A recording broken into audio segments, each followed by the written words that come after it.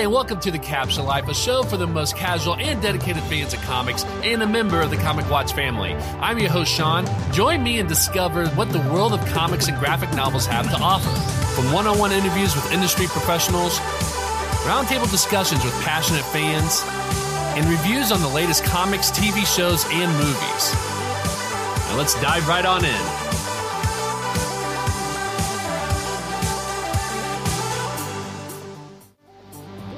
Hello, everyone, and thank you for joining us tonight in a special YouTube Live episode.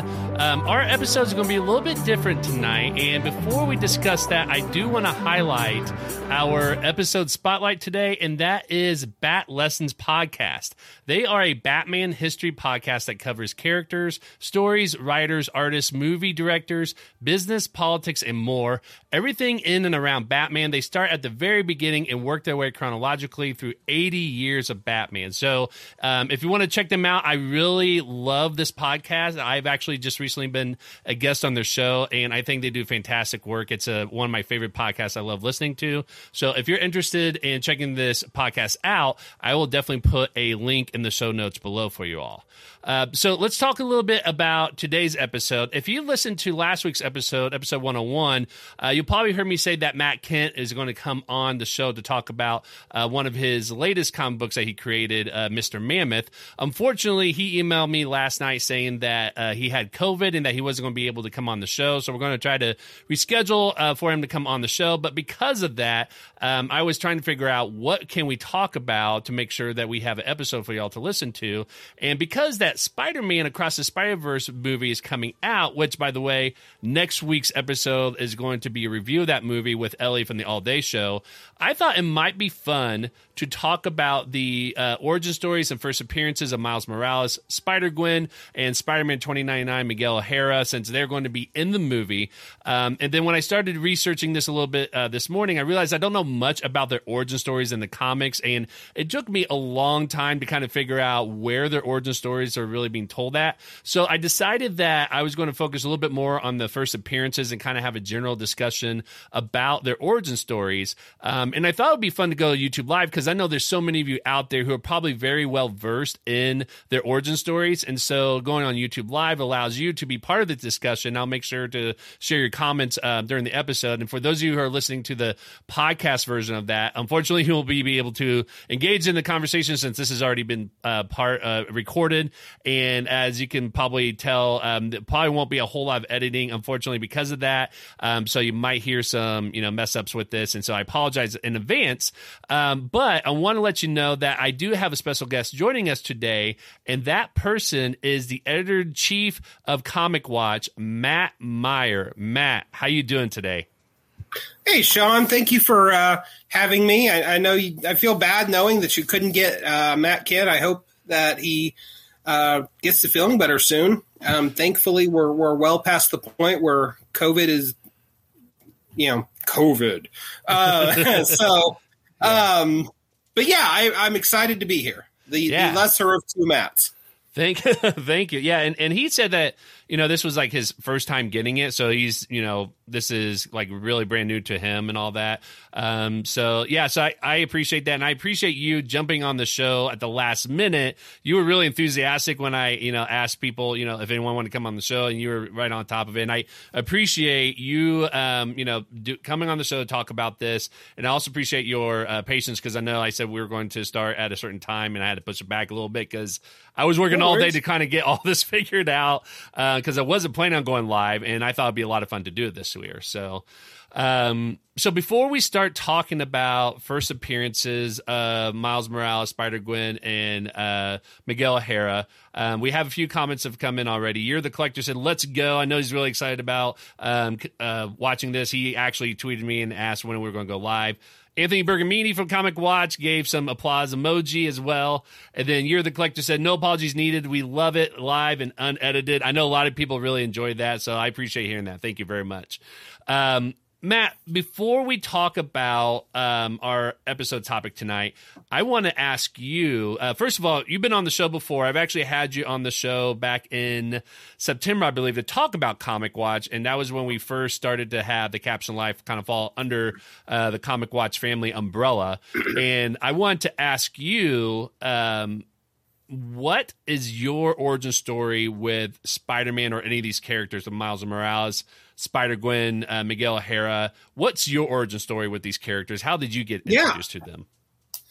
Okay, Spider-Man, take it back to 93, Maximum Carnage. I was 13. Up till that point, I was only reading X-Men. I was curious to branch out a little bit, had no idea who. I knew who Spider-Man was, so I picked up this issue of Amazing Spider-Man number 378.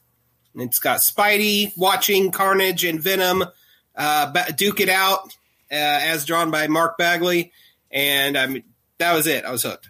So nice. I mean, really, in a very small nutshell, that's my Spidey origin story. I love the character.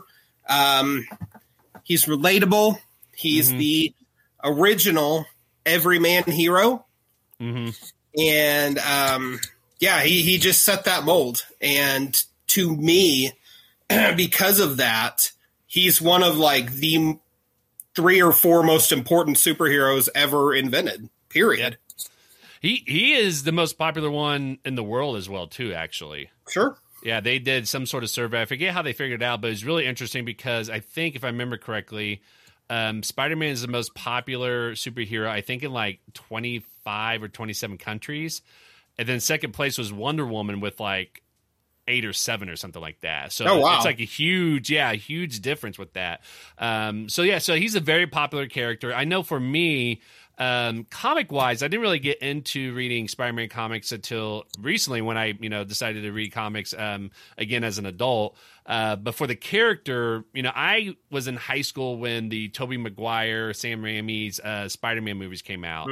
And so I was familiar with Spider-Man already because of, when you're growing up, you see all these characters and all these heroes either in toys or animated shows or things like that. But my first like really vivid memory was that movie, especially with my cousin, because I remember he was a huge Spider-Man fan. And I remember when we walked out of that movie, he would tell me that, all the things that were like really, really great, but then he would tell me like what's very different from in the movie from the comics as well too. And I remember very distinctively like the web shooters, like that was the biggest thing people talked about. Like the Green Goblin is not a Power Rangers villain in comics. Yeah, all those things. Yeah. So that was my introduction to Spider-Man. And then, to be honest, Miles Morales, Spider-Gwen, and Spider-Man 2099, I feel like I probably knew of them. Like Miles Morales and Gwen Stacy as Spider-Gwen are relatively new, right? Like Miles Morales was created in 2011, so about 12 years ago. I think Gwen Stacy as Spider-Gwen was created around 2014, so they're relatively new. Yeah. Spider-Man 2099 has been around since the 90s, but I think really... Yeah. And I think really my introduction to them was probably, the Spider-Man Into the Spider-Verse movie, because I think I've always heard about the characters. I'm sorry, I didn't mean to interrupt you. No, you're good. But let me just say, how great is that this one film is introducing you and so many other viewers to these great characters. How many doors are getting opened to young minds and young viewers and older readers and viewers just by learning about these characters and watching them interact on the big screen. Like, that's awesome. Agreed. Yeah, and my son, his favorite superhero right now is Miles Morales, Spider-Man, and because of that movie and just because of everything else that's came out of that, the video game that PlayStation came out with 2 or 3 years ago. And by the way, the second game looks Spider-Man 2 looks like it's going to be amazing. But that game was just phenomenal. Yeah. But that game was just phenomenal. I remember playing it and I loved not only the gameplay of it, but like the story that they put into it, because they did such a great job in the first Spider-Man movie. And I felt like they amped it up in the Miles Morales video game as well too. So it's just like you said, it's opened up a lot of possibilities and a lot of, new audiences to this character. And I mean, there's so many things I can go into with the movie in terms of like how phenomenal it is beyond just the film, but the film itself is also just amazing, and storytelling and the animation and everything. It's gorgeous. But yeah, so that's good to know our Spider-Man origin stories. Real quick in the comments, You're the Collector said, yes, Matt, thank you for saving this podcast, is what he said. Oh, shucks. Yeah. I sense there's a hint of sarcasm there. Yeah. No, he's you'd have done just fine without me, buddy. Yeah. You'd have done okay. Yeah. Gabriel De Jesus from Comic Watch said live shows are the best shows. Yes. Absolutely. You're the Collector said my first Spider-Man comic was Rain. And then he said off, LOL. It's OOOFFF. I don't know if that's like, if you meant like oof, or if it's supposed to be like rain off with like an extended. Yeah, I'm going to guess it's oof. Yes. There's something very, very infamous about Spider-Man Rain, and if you know what it is, you know exactly what I'm talking about. Uh-huh. Don't know what it is, this is a family-friendly podcast, and I'm going to tell you, just Google it on your own. Yes. Sounds good.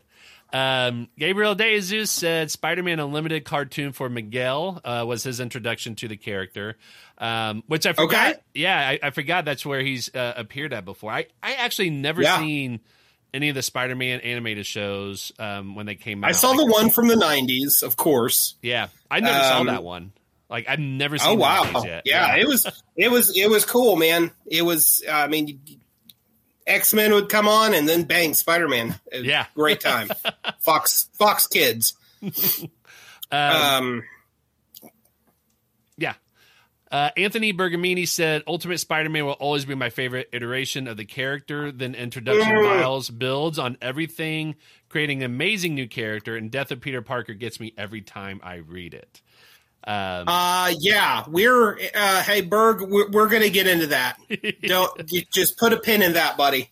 Yes. Yeah. And you know, it's interesting. And as I said, we'll get into this, but how much of the Ultimate Comics is going to be incorporated here and the movie and things like that.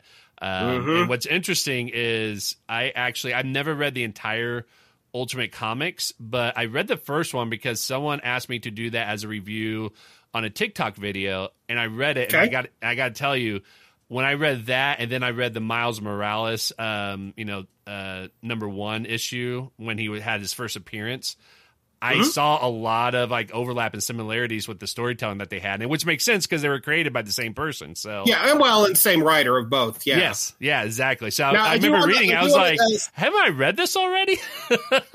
Small asterisk though. That Miles Morales #1 was not his first appearance. His first appearance was in Ultimate Fallout #4. Right. Yes, and that's actually what. Let's go ahead and dive into that because that was the first thing I was actually going to say. With Miles? Yeah. So just like you said, technically his first full appearance was Ultimate Fallout #4. And to explain for people who don't know what that issue is about, so there was this whole storyline with the Ultimate Marvel Comics, which is basically a different universe. So everybody knows that Marvel Universe, the main universe, is Earth 616, but the Ultimate Universe, it takes place on Earth 1610, I believe. Yes. And in this issue, or in this story of like the Ultimatum Fallout, I think is what it's called, right? No. Don't Ultimate ever conflate Ultimatum with anything good. No, Ultimate Fallout. Right, exactly. And so basically, you know, what happens in that event that's talking about the Fallout is one of the things that happens is that Peter Parker as Spider-Man actually dies in that event. And so issue #4 of Ultimate Fallout is like, I think a series of like 3 or 4 character like previews or snippets. Because I know it opens like with Reed Richards for a few pages, and then Charles Xavier is in there for a few pages, and then the issue ends with a Spider-Man fighting a villain, I think Kangaroo, which, by the way, like, you know, all of Spider-Man's villains is like some sort of animal, so I imagine at some point Pete is probably going to come after him at some point, right? But he's like, everyone sees Spider-Man and doesn't know anything about what's going on when this first came out, but sees Spider-Man fighting Kangaroo, and I'm sure everybody was like, wait, what's going on? I thought he had died in the event that happened. And then the very last page, you see Spider-Man take off his mask, and it's a completely new Spider-Man, and that's Miles Morales. So that's technically his actual first appearance, but I thought that because that was so short, and you really only got to see Miles at the end, and you don't know anything else about him other than that he, took on a villain at this point, and everyone said that his suit was in bad taste because Spider-Man is already dead and all that. Yeah. I thought, which was a great touch. Yeah. Oh, yeah. I thought that what we could do is actually start with his first full appearance, which is Ultimate Comics Spider-Man issue number 1 that came out in September 2011. Now, Matt, it sounds like you know quite a bit about this issue. Do you want to kind of share what this issue is about? Just kind of do a summary of it, or has it been a while? It's been a cool minute, but I'm gonna break it down as best I can. So this to kind of fill in some blanks a little bit. The ultimate iteration of Peter Parker died, and he died heroically fighting the Sinister Six. They'd found out his identity. They'd come to kill him, and at his and Aunt May's home, and he has to protect her. And he has and beat the villains. And what's even worse about this is he's been shot on his way swinging there. He got into the middle of a scuffle between the Ultimates and the Punisher, and the Punisher shot him. And so he's already gravely wounded and has to now fight all 6, the Green Goblin and everybody, and he wins. And in true Spider-Man fashion, even when he wins, he loses because a stray spark sets off an explosion behind him, and it takes his life. And then the issue ends with the ghost of Uncle Ben walking him into the light and telling him that he did a really good job. And it's so heartbreaking. It is perfect. Just wow. And I could probably spend this whole episode just talking about how much I love Ultimate Spider-Man. I won't do that. But then this opens the door for Miles Morales. Now, Miles Morales is a very different character because he's got his Spidey powers. There are some differences. He's got electrical powers for one. He's got a camouflage ability for another. And I should know this, but I don't believe he has spider sense. So that's a big difference right there. But Miles is from a happy home. He's half black, half Puerto Rican. There's no tragedy in his life, right? Right. And what we find out is, because as a reader, as I'm reading through his first arc, is I'm waiting for the Uncle Ben moment, so to speak, where, here's the tragedy that spurs young Miles on, and, history repeats, blah, blah. It doesn't happen. It took me, as a reader, a minute to realize, Peter's death is the thing that he's becoming a hero from. Right. Or inspired by. And that right there, it creates this something that's a relatively new dynamic in Marvel, but old hat for DC, and that's the legacy hero. Right. Yeah. And so Miles does his thing. He never loses his dad. His mom stays. His mom does wind up getting killed at one point before Secret Wars miniseries of 2015, 2016 that merged him with the 616 universe, and she came back, so she got better. It was okay. But there's never that moment where his life is defined by tragedy. And that's the profound difference between Miles and Peter, is he doesn't have the weight of that baggage. Exactly. Yeah. And the moment for Miles where he, it's really interesting because when that whole thing was going on, that actually ends up being like issue 4 or 5, where he goes and sees what's happens with Peter Parker and sees his death. And that was his moment, because when he first got the powers, he said he didn't want the powers. He didn't want to, be a superhero. He just wanted to be a normal kid, because in the series here, he's actually a grade school. I think he's probably in middle school. When he starts off, he's middle school. I think the character's more in high school age now. Yes, yeah. I've definitely lost a little bit of track of where Miles is in more recent years. Right. Yeah, but when all this is happening, when Peter Parker dies, this is all when he's in middle school, and so he just got into. So in issue 1.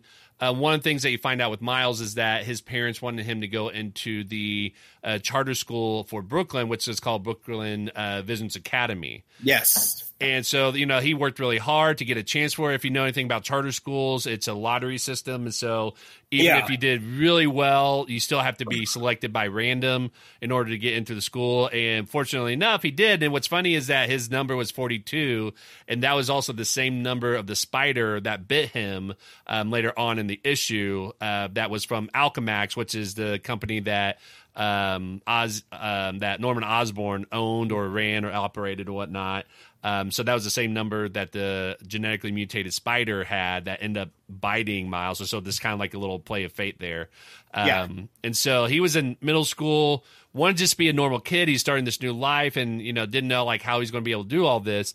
But then when, Peter Parker dies, he got this enormous guilt on him, feeling that he could have done something to help, and that if he was, if he decided to help instead of saying that he didn't want this, maybe he could have saved Spider-Man from dying. And so, just like you said, that was definitely his Uncle Ben moment. That was something that definitely happens, I think, in issue like 4 or 5. Yeah.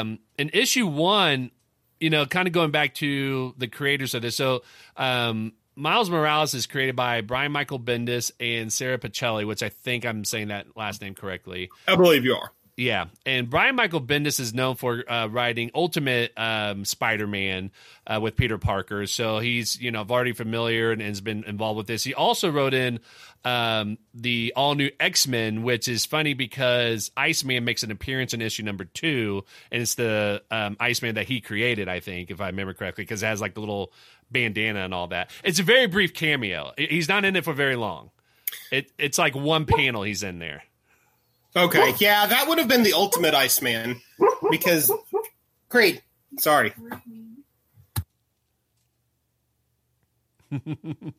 My dog is talking in his sleep over here. It's kind of comical.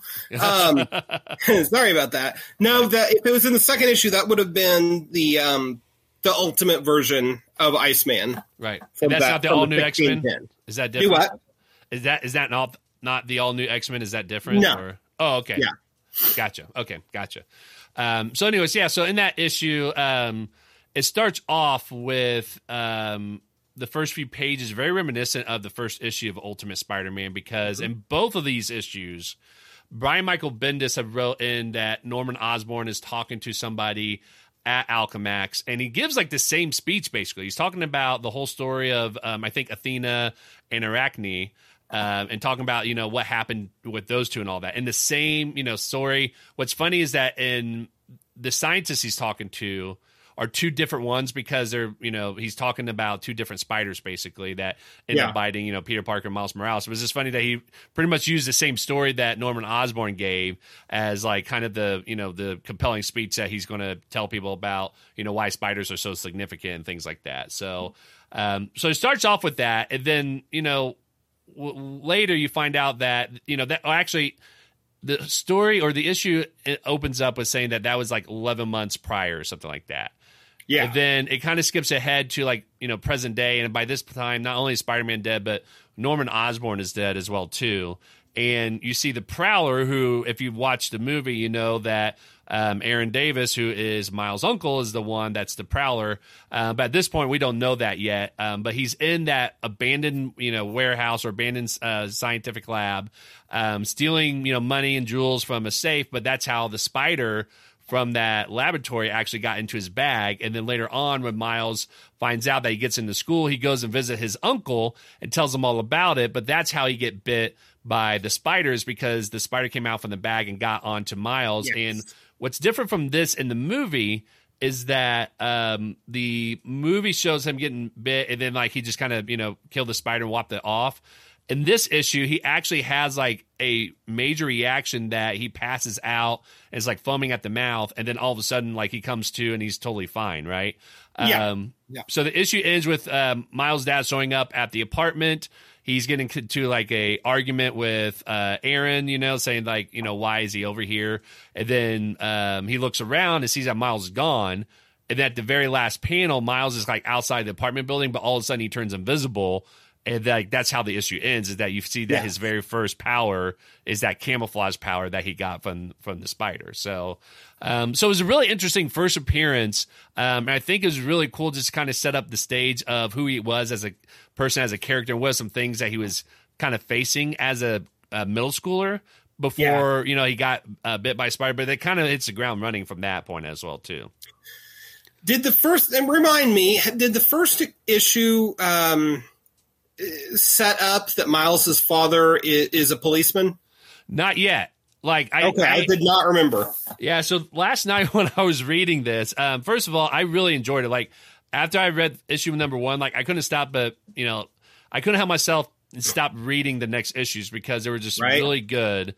That I kept, especially when you have Marvel Unlimited, because that's where I was reading at. It just says like, "Do you want to read the next issue?" I'm like, "Yes, please," and I just kept going. So it's really easy to get sucked into that. But yeah, I think I read the first 5 or 6 issues, and I didn't get the sense that he was a police officer from any of those issues yet.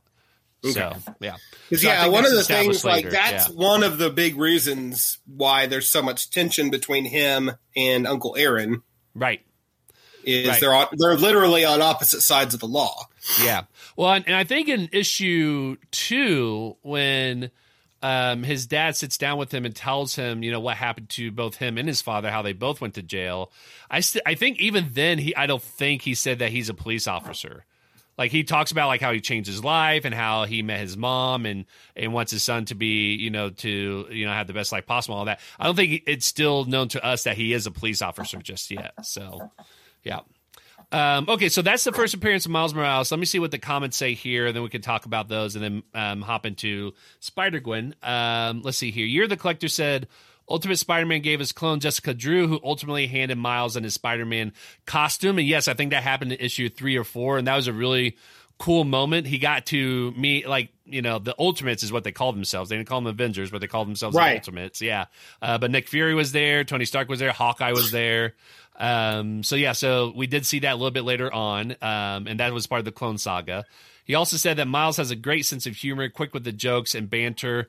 And I don't think we see Genki in this issue. I think Genki shows up in issue number 2. What's funny about Genki is he's also really comical in that one, but he always wears like some sort of obscure Marvel character t-shirt. So like the first one is Frogman, and then the second shirt that he wears in issue 3 is Howard the Duck. So I love their relationship and I love their comedy. But yeah, Miles is definitely has that sense of humor. Positive, healthy friendships. That's another big difference between Miles and Peter. Yes. It's also really weird to me that Ned in the MCU Spider-Man movies is very obviously Genki, but they call him Ned Leeds for whatever reason. That's never made sense to me. That I'm glad you pointed that out because, like, after watching all the Spider-Man movies in MCU and all this stuff, I'm like, it seems like it's very much the same character between the two, and I don't know if that's what they're. It doesn't make any sense to call him Ned Leeds because he's Genki, and B, he's nothing like Ned Leeds. Yeah, that's what I've heard from people. Yeah. Why they make these choices. Anthony Bergamini said Miles also quits being Spider-Man for a bit after his mom dies, but then comes back a few years later. Then Secret Wars happens and changes everything. So just like what you said. And Peter and Norman comes back later is always a sore spot for me. Miles didn't need Peter to give him the okay to be Spider-Man. That is already established by Peter's supporting cast. And he said, but that's good. That's actually something that I wanted to touch on was the fact that Aunt May and Mary Jane at one point, I cannot remember where it is, but they meet Miles and give him their blessing to continue being Spider-Man and upholding Peter's legacy. Right. Which I thought was just great. Yeah. Yeah. I haven't got to that part yet. So this is all kind of spoiler. But this is like years ago, so it's like I'm not going to get upset if like anything spoiled for me. Like this is years ago. Yeah, it creates really solid connective tissue between the Ultimate Peter era and the Miles era. That's good. Yeah. Yeah, it makes it feel like more of an organic story. Right. And then Anthony went on to say Spider-Man 2 shows that Peter has returned to being Spider-Man at some point. So who knows what Bendis is planning or was planning. And then Year of the Collector said, I'm there with you guys. I read all my Ultimate Comics issue in one setting. Pretty good storytelling and art too. Yeah. And that's one of the other things I actually want to say about this issue before we move on to Spider-Gwen is that one of the first things I realized and noticed when I was reading this is the art, right?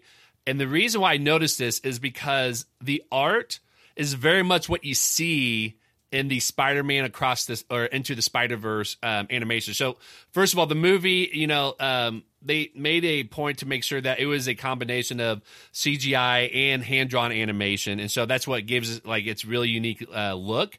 But the filmmakers have said that they also want to make sure that they brought in a lot of inspiration from this original series. And there was a lot of the pointillism that you see with like the backgrounds and even in like, the character drawings and stuff like that with the little dots that you see in the movie is very much straight from this series as well too, because I remember just reading through this, I'm like, this is just like the kind of art style that you see in the movie. And so I was really happy to see that they brought in a lot of the inspiration from the original art here into the movie. And I think that's really what gives it one of the best things about the movies was being able to use that art style, and it's great to see that connection there.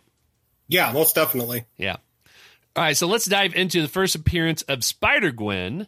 So as many people know, Spider-Gwen is Gwen Stacy, and Gwen Stacy is actually a character that's been around a long time as a character in the Earth 616 Spider-Man universe and was a love interest of Spider-Man and Peter Parker as well, too. Oh, she was the love interest for Peter Parker. Yes, exactly. Until, like, I think the 70s when they killed her off there or something like that. But yeah, 73. Yeah. Yeah. Yep.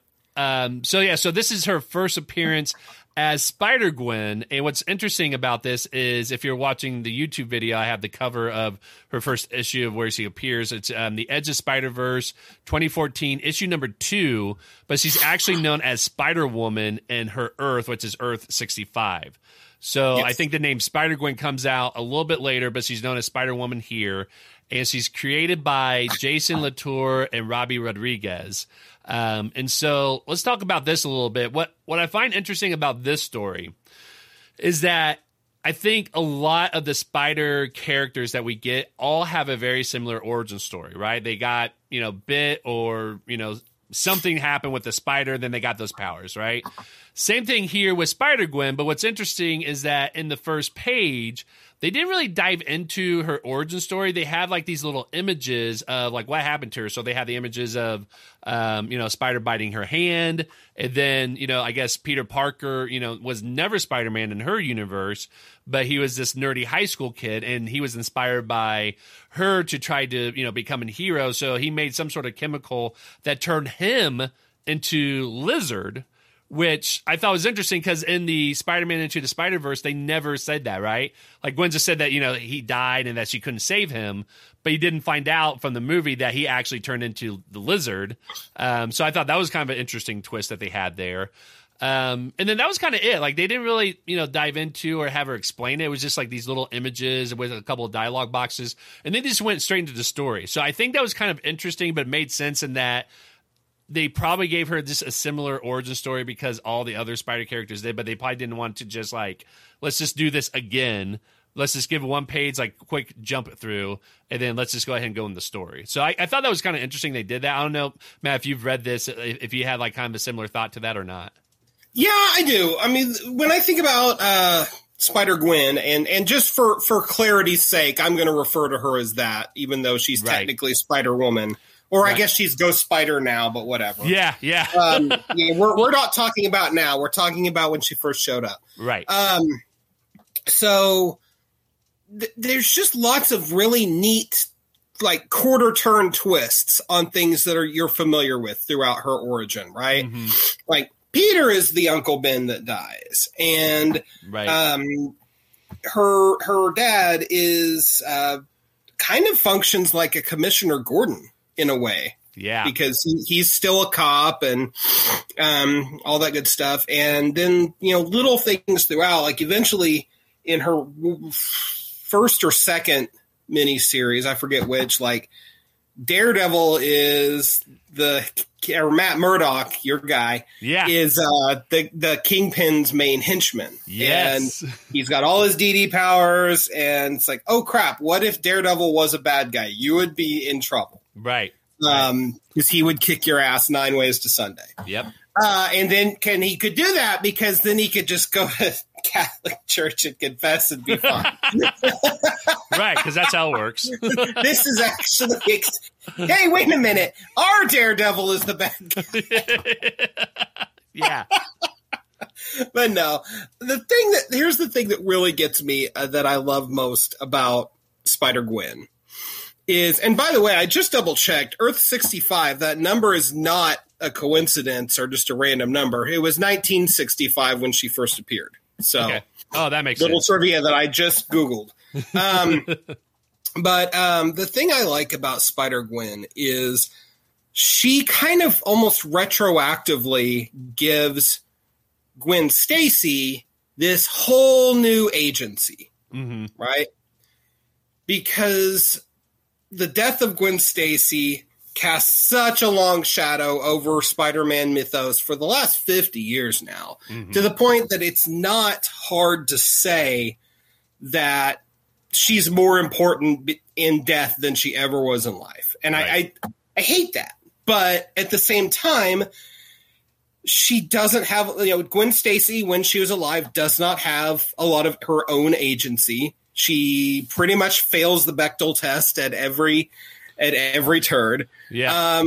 She's this cool, she's Peter Parker's girlfriend. That's her function. And it's unfortunate. So when we turn around and get Spider-Gwen, we kind of get this idea of who Gwen Stacy was between the panels, right. Or who she could have been between the panels, rather. Right. And that's cool because Spider-Gwen's a cool chick. She plays drums in the Mary Janes with her friends. Right. She's smart at science. She's a science nerd. Yeah. And yeah, she's just got this whole fleshed out world of supporting characters and her own drama and rogues gallery. Like I was saying, there's the evil, maybe not evil Daredevil that she goes up against, and it's great. Robbie Rodriguez's art was such an awesome choice, right, for those early adventures. And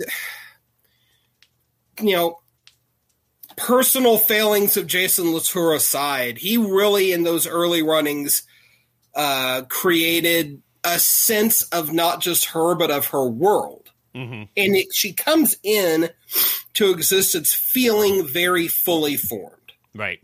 Which, considering, like, similar to Ultimate Fallout number 4 for Miles, like, her first appearance was super low-key. Right. It was one of the tie-in miniseries issues to the first Spider-Verse, which, by the way, handy-dandy reading material. Yeah. Yeah. So, yeah, I just think she's a wonderful character. I'm not a fan of Ghost Spider as a name, although I understand why they made her something in like literally anything other than Spider-Woman, because they have like 17 of them running around already. Right. Yeah. Right. But she was the only Spider-Woman in her Earth, though, which makes sense. But like when you're talking about, the larger universe of, the Spider-Verse and all that. Like, right. Yeah, you kind of do need to make that distinction. And Gabrielle, in the comments said, was she ever known as Spider-Gwen in canon? Because that ain't good secret identity keeping, which I agree. That's a no. Yeah. I was about to say, I think the comic series title was Spider-Gwen, but I don't think she was ever called that inside of the stories, if I remember correctly. Correct. Yeah. So, and what's interesting in this issue, again, with her first appearance, is that not only is she called Spider-Woman, but I think another major distinction between her and Spider-Man is that she is very much considered a dangerous vigilante in her world. Mm-hmm. Whereas in Spider-Man 616, the only person that really seems to not like him is his villains and J. Jonah Jameson, but it seems here that she already is like at disadvantage because everyone sees her as being a dangerous vigilante, at least to begin with. It's if you dive back into here and there throughout the first roughly 200 issues of Amazing Spider-Man, mm-hmm. there's ebbs and flow of when Peter or Spider-Man is considered an outlaw or a danger to the police and to the general populace, right? So Aunt May always thinks he's a menace of some sort, although she's more from a fearful place than an angry place like J. Jonah Jameson. Right. But for all intents and purposes, like having Spider-Gwen be considered that outlaw and a danger to society is absolutely a very good throwback to like OG Spider-Man. Right. Yeah. So that's so that was her first appearance, and it again, it's a really good one. The art style is very different. I gotta say, and this is something I read before as well too. Her suit is definitely one of my favorite suits in the Spider-Verse, and I guess when the character it's a cool. I don't know if Robbie Rodriguez is credited with designing it or not. Right. I assume so. Probably. Yeah. But I guess whoever did, Robbie, apologies if it was you, and I'm just not getting it. But yeah, kudos. That's a stellar outfit. Yeah, and it looks awesome animated.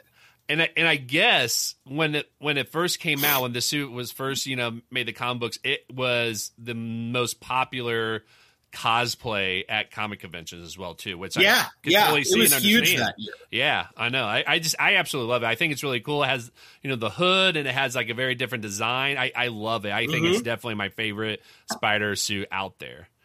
Because it incorporates elements of the traditional Spidey look. Mm-hmm. But it does it in an absolutely unique way. Right. Yes. Agreed. It just jumps off the page at you. Seth Romo from Comic Watch said, "It's wild to see or hear Matt. I've only known him as the digital omnipotent leader of Comic Watch. Very cool." Hi, Seth. Hi, Anthony. Gabriel's podcast with me before, so I know he knows me. Yeah.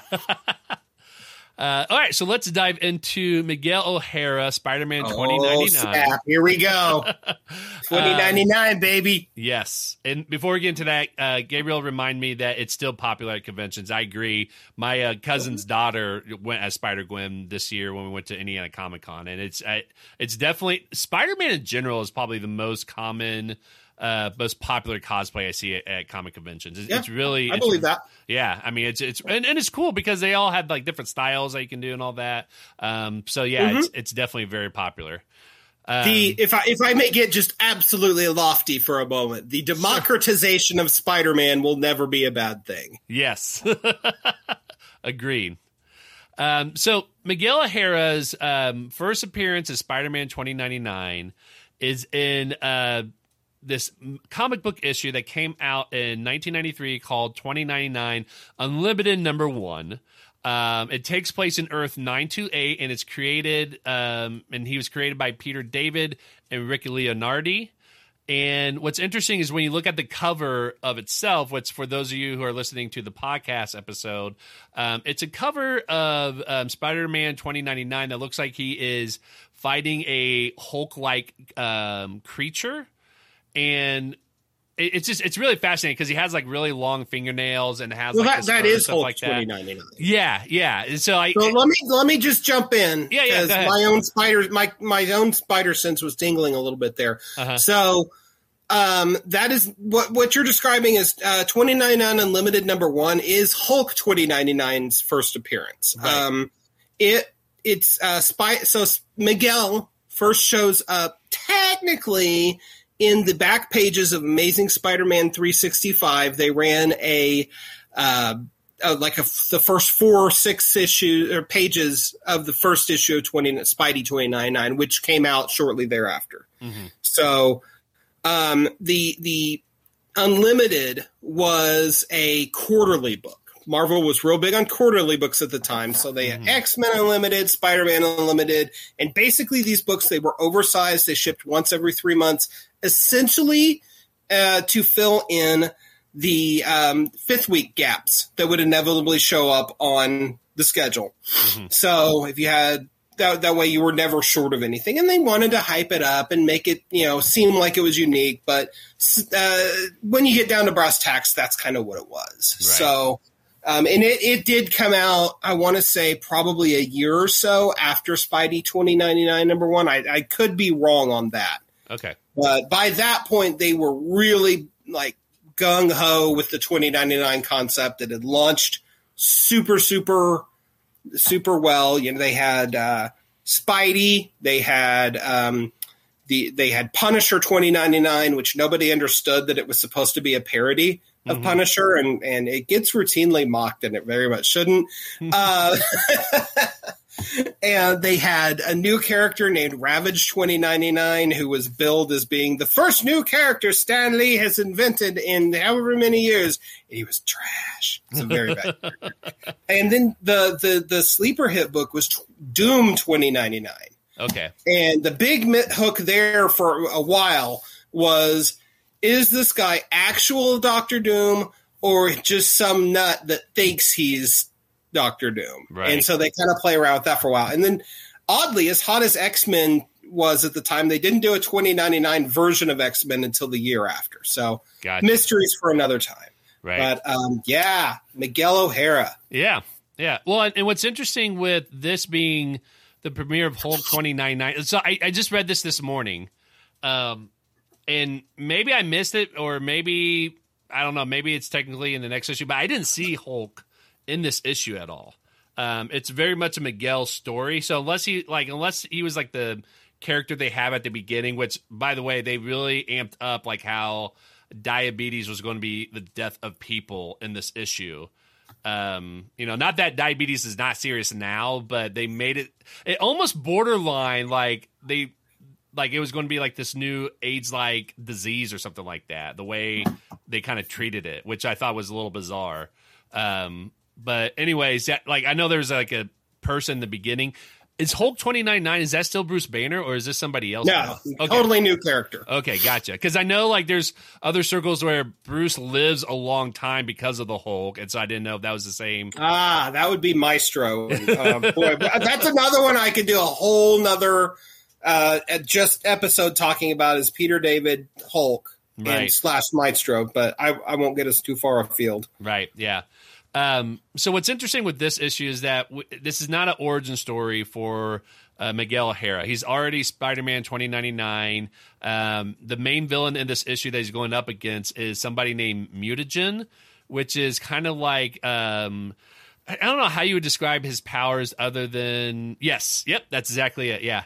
I have not read this comic. Okay, yeah. So no, that's totally fine. Yeah, so Mutagen's power that he's going up against is kind of like some sort of evolutionary self-defense mechanism where, whenever he gets hit or whatever, like his body kind of absorbs it and then like transforms a little bit. So at one point you see his body turn into like this really hard bone-like shell as a protective response.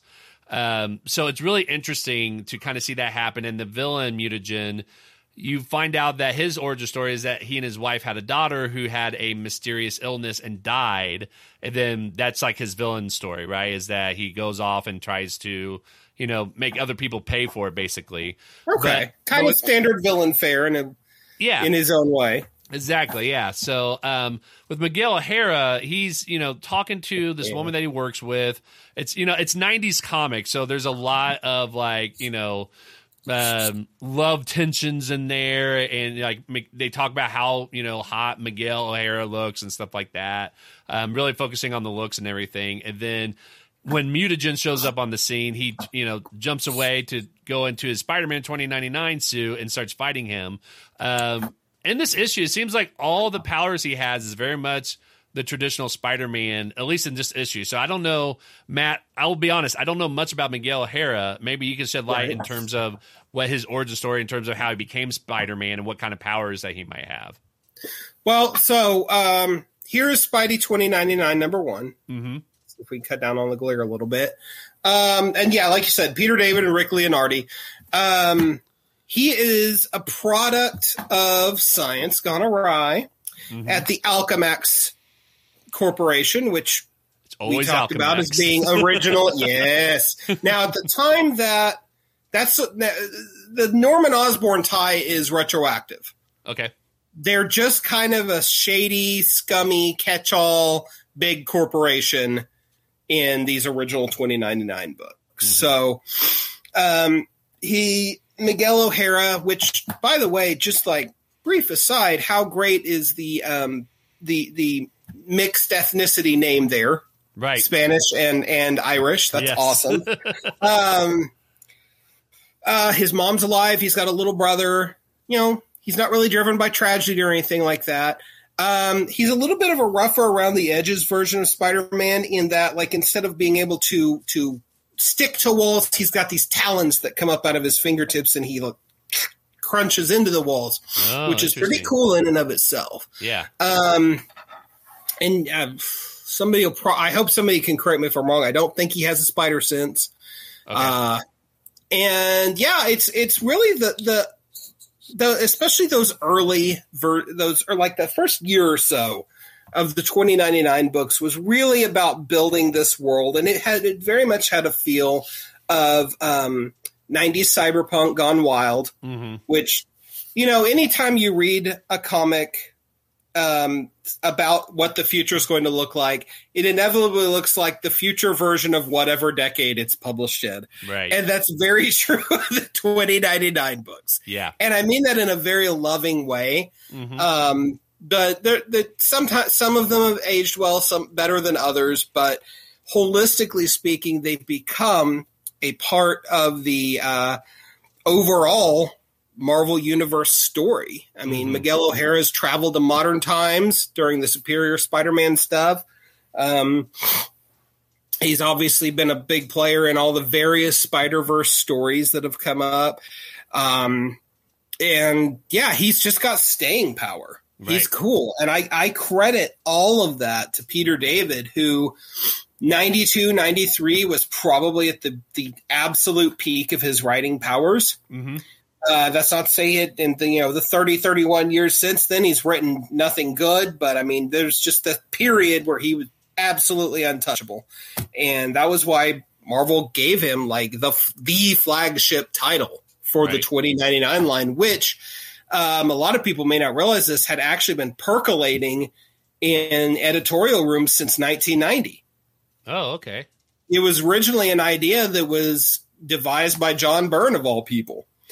And it just kind of, Byrne came and went, as he typically did, mercurially from Marvel's offices, and the ideas sort of stuck around and took other, pardon me, other forms. And eventually they, just in time for Spider-Man's 30th anniversary, they break out Spidey 2099, who really is the first Spider-Man spinoff character, not counting Venom, because Venom was still a bad guy at that point. Instead of, I don't know what the hell he is right now in his own book. It's so convoluted, but not counting Venom, not counting Carnage, but like Spider-Man, not character other than the two Spider Women that had come at that point to to anchor his own book, and be pretty successful with it. Spider-Man 2099 was the first out of the gate, and it was the last of the original line of those 4 books to get the axe by 96. So there was obviously something that was there with that character. Right. My son, he's 22. He loves Miguel O'Hara. He's just gravitated to that character ever since he was little for whatever reason. And you got to love it, because the next generation picking up on something that was big when you were a kid is absolutely essential to the passing of the baton. I hope, one of these days your son latches onto a character and carries it on. Oh, yeah. Oh, I'm sure. Well, especially, in this day age where when we were growing up, right, like this sort of thing wasn't really mainstream. It was like more of a it was just like a subculture type of thing. So now, all superheroes and these comic book movies are so cool now and everything like that. It's going to be more commonplace and easier to kind of do that sort of thing.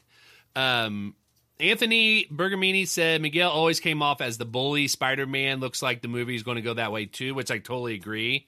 That's exactly the kind of vibe we got in the trailer. And then Gabriel De Jesus said he's our first Latin Spider, opening the door for I think Ariana and Miles. I don't know if I put Aranya. And yes. Absolutely. That's very good. That's very good observation there, Gabriel. I didn't think about that. Yeah. So, well, that's good to know about Miguel O'Hara and his origin story and kind of his powers and things like that. So, so these are the first appearances of the main characters that we're going to see in Spider-Man Across the Spider-Verse that comes out this weekend. And so let's go ahead and switch gears and talk about the comic books that we're reading. So let me switch this over here and let's start with what our listeners are reading too. Actually, before we get into that, I apologize. Let me actually remind people that, again, this show is part of Comic Watch. So if you are interested in being a reviewer of comics, TV, movies, things like that, we are always looking for people to join our team. So if you're interested, we will have a link in the show notes to the application for you to apply if you want to be a reviewer for us. So we're always looking for great people who can do great reviews. And even if you haven't do a review, we always ask people like maybe, do a couple so we can see what your writing style is like. So even if you haven't done a review like formally or anything like that before, that doesn't put you out of the running by any means whatsoever. We definitely want to have people, for a lot of people on the team, this is like their first step into doing a formal review of comics and media, things like that. So absolutely. If I briefly may, I mean, you're the editor-in-chief. Yes, definitely. Please do it. Yeah. So we are an all volunteer site that includes myself. I would love to make money doing this. I assure you, I do not. It's all about blood, sweat, and tears, but it is an outstanding place to cut your teeth and eventually make that next step to a paid site or something else. One of the guys, one of our former editors is now an assistant editor at Valiant. So, this is a great place to make connections, folks. Agreed. Yes. Yeah. And I'll say this is, since being part of Comic Watch, I've been able to use some of our connections with Comic Watch to be able to connect with some of the other publishers and creators and things like that. So it's definitely. Getting to talk to and interview comics professionals that write or draw or do whatever with comics that you love is a perk. Yes, definitely. JT, the comment said, my review, book is good, go read it. So we probably want a little bit more than that. Yes. I appreciate your confidence. Yes. And then the next episode for next week is going to be a review of Spider-Man Across the Spider-Verse, which I'm going to have guest host Ellie from the All Day Show to come and help us review that movie as well. So with that being said, let's go ahead and dive into the comics that people are reading. From Comic Watch, we had B-Rat said, I'm reading the 88 Hawk and Dove mini featuring the first appearance of Don Granger as well as the new Titans, starting with Who is Donna Troy and working my way up to the Titans Deathstroke Teen Titans Total Chaos storyline. It's good. The Hawk and Dove stuff, seeing Hawk as the Reagan-era Republican takes me back to when I was little, and seeing guys behave exactly this way. Having Liefeld inked by Kessel, I think is how I pronounce your name. Carl Kessel or Kiesel, I think it might be. Gotcha. Okay. Was a godsend for his art. Probably some of his best work, thanks to Kiesel. Wish their book would have lasted longer. And then, that's an interesting little artifact because it came out in '88 when post-crisis DC was still cooling and figuring out what the hell it was. Mm-hmm. And so with characters like stupid allergies, sorry. right. With characters like Hawk and Dove that are kind of just barely established anyway, they had a ton of latitude to redefine who they were. Right. And a lot of fun little miniseries like this came out of the woodwork from it. Right. Yeah. And then Anthony Bergamini, who is joining us YouTube Live, said Kirby's New Gods is what he's reading. It actually holds up pretty well and super interesting.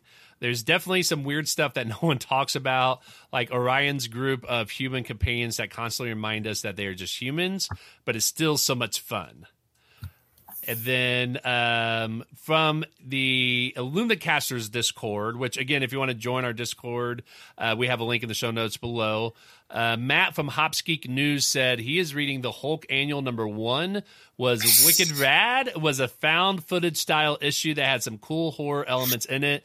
Written by David Pepos, which I know we love. David, he's been on this show. He's I think he's been on Comic Watch as well too. He's been on Comic Watcher's show twice. Yes. So yeah, definite friend of the site.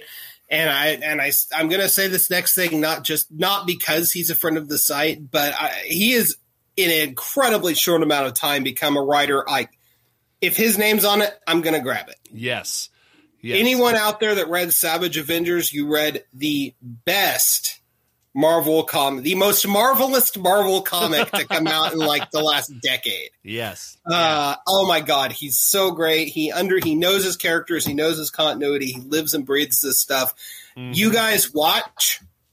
In about 3 years, he's either writing Avengers or an X-Men title, in one of the main X-Men titles. Oh, I'm sure he will. Yeah. And I've heard nothing but great things about this Hulk issue as well, too. And I know he was really excited about the idea. It's very, very cool. Being able to take the found footage style of movie and translate it faithfully to the page was a pretty monumental task, and he does a very good job with it. Right. Yeah. ODPH podcast from the Luminacasters Discord as well said Deep Cuts by Image Comics, a very cool depiction of the history of jazz music, which that sounds really cool. And I love that, again, we always associate comics with heroes, but there's so many comic books and stories out there that aren't hero related. That is just a phenomenal story. And it sounds like this is a good example of that one. Yeah. Kyle Higgins is writing it, and it just looks awesome. Like every issue is oversized, so it's like $6 or $7 a pop. Yeah. But just kind of glancing through it, and forgive me, I don't recall who did the art on it, but it looks like one of the best labors of love you're ever going to check out. Yes, definitely. Yeah, the cover itself looks really cool. Let's see here. Joe Loves Comics said, I started the Tokyo Ghost and First Gideon Falls hardcovers on Friday, so I'll be continuing those. Enjoyed the first issues of them. Matt, are you still with us by chance? Okay, here we go. Yeah, your video went off for a second. Yeah. Allergy emergency. Pardon me. No, that's okay. Not a problem. But yeah, I haven't heard this one before, but I'll definitely have to check this one out. And then from Twitter, Fet Bizarro said, Teenage Mutant Ninja Turtles and Usagi Yojimbo is rad as F. I kind of bleeped it out a little bit because, again, this is a family-friendly show. I also dug Doom Patrol quite a bit. I haven't finished all my comics for this week, though. I'm a huge Ninja Turtles fan, as many of you know, and I got to say, I have not yet read a Usagi Yojimbo issue or crossover, but I mean, just the things I've been hearing from other people and the art that I've seen, like, it's definitely something I know I want to get into at some point. Yeah. I'm actually in the same boat. I've never read a Usagi comic. Shame on me. obviously Stan Sakai's been doing it for decades, so he must be doing something right. Yeah. So, yeah. Yeah. And then our last listener share of what they're reading is from Twitter, @YearTheLoser, said, I finally read Strike Force by Howard and Peralta. My God, is what he said. There are so many great moments in this book. Deadpool roasts the entire team. Jessica sucker-kicked Blade on the face for shits and giggles. And Jess assuming no one knows each other, but they all knew her full name. I've never heard of Strike Force before, but just this little summary makes me want to read this now. So I'm probably I think it ran for 9 issues. It got canceled, unfortunately, and they really hosed over the creative team and didn't publish what would have been the final issue, number 10. Yeah, but it was an oddball comic. It spun out of something, possibly Empire. I'm not 100% sure. Somebody correct me on that. Because I'm probably wrong, but yeah, it was Tenny Howard writing it and Herman Peralta on art. And it's Blade and a very odd assortment of characters just coming together and doing badass things. Seems like it, yeah. Which is why I'm like, this sounds really interesting. All right, so thank you for everybody who shared what they're reading this week. Matt, let's talk about the comics that you are currently reading. Yeah, definitely. On top of just regular, pull box stuff. I've been digging into some old school Marvel 2-in-1, and I love I have a huge soft spot for the old school Bronze Age team up style books that Marvel did, and the reason they're just fun, right? There's inherent fun in seeing the Thing in 2-in-1 or Spider-Man in team up. Or, whatever. There were several of the other lesser-known titles out there. And just seeing the characters interact. And the reason it's so earnest is because at this point, the Marvel Universe is just a hair over a decade old. There's still a lot of foundational stuff cooling. There's a lot of just characters that haven't interacted together yet. Right? And there's just a wholehearted fun in seeing the Thing, who's a character who you can put in any circumstance in a superhero comic setting, and he still works. You cannot say that about very many characters, but you can about Ben Grimm. And just watching him have fun and get into shenanigans and team up. Like, why is the Thing teaming up with Shang-Chi? Who cares? It's fun, right? The guy Shang-Chi fights, the Thing could take him out in 2 panels. But it's fun nonetheless, and I just adore the purity of these comics. They're not going to change your life if you read them by any stretch of the imagination, but just for old school rock'em sock'em superheroes, that it's a great go-to for me. The other thing I started reading is hold on. Before we get to that, yes. For those who don't know, what's a Marvel 2-in-1? That's the name of the comic. But I mean, is there a reason why it's called 2-in-1 though? Like, can you explain what that means? Oh yes. So the format is the Thing is the core character, although technically it could be anybody. And it's just every issue he teams up with somebody different. Gotcha. Okay. Yeah. Gotcha. Yeah. So I don't think I've heard of 2-in-1 before, and so I was just kind of curious, like what that. Dude, look, go fish through some dollar bins. You'll find some 2-in-1s. I guarantee you a good time. Right. And I will also just throw out there my standard nugget whenever I'm talking about 2-in-1. Annual number 7 from 1983 is bar none one of the best comics ever. It's got the Thing wearing boxing gloves on the cover. That's all you need to know. Oh, yes. I think I've seen that one before. Yeah. Awesome. Okay, sorry. So what was your next one? A couple weeks ago, DC put out the first of 2 compendium volumes of Sandman Mystery Theater, which was a Vertigo title that ran for 70 issues starting in 1993. It was, I believe, one of the premier Vertigo imprint books. It was written by Matt Wagner and later Wagner and Steven Siegel. And most of the art throughout the series was done by a gentleman named Guy Davis. So for those of you who do not know, Golden Age Sandman, Wesley Dodds, sort of one of those interesting characters that bridges the gap between Pulp Fiction that was a precursor to comics, and then the actual Golden Age comics superheroes. So he's in his first incarnation. He's a guy in a 3-piece suit, a fedora, a trench coat, and a freaking World War I gas mask. And he's got this gas gun that makes people fall asleep. Well, what drives him is he has these nightmares that push him to go after, figure out what the crime is and right some wrongs, et cetera, et cetera. So basically what Sandman Mystery Theater is taking that initial concept and turning it into a then modern Pulp Fiction superhero adjacent comic. And it is awesome. Mm-hmm. Outstanding stuff. I just for one reason or another, I'd never gotten to Sandman Mystery Theater, even though I love the concept. I love Golden Age superheroes, and I love Matt Wagner. Yeah. There's only so many comics where I can read, right? And but yeah, DC's done a really good job lately of collecting stuff that not quite ready for an omnibus format because it probably wouldn't sell well enough to justify the cost. So they kind of split the difference and did the compendium, which is a paperback omnibus for all intents and purposes. They recently did the same thing with all 80 issues of Starman by James Robinson. Mm-hmm. So really great read. If you like moody mystery noir type stuff mixed in with your street level superheroes, cannot go wrong with this comic. Gotcha.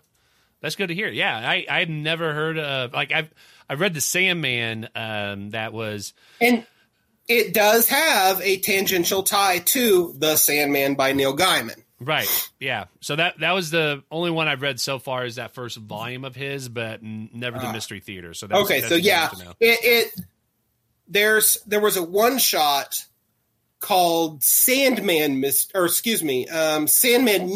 Theater. Mm-hmm. It was written by Gaiman that formally wed together Morpheus and the Dream World with the Golden Age Sandman, and it's very cool. Right. It's Gaiman, right? Of course it's cool. Awesome.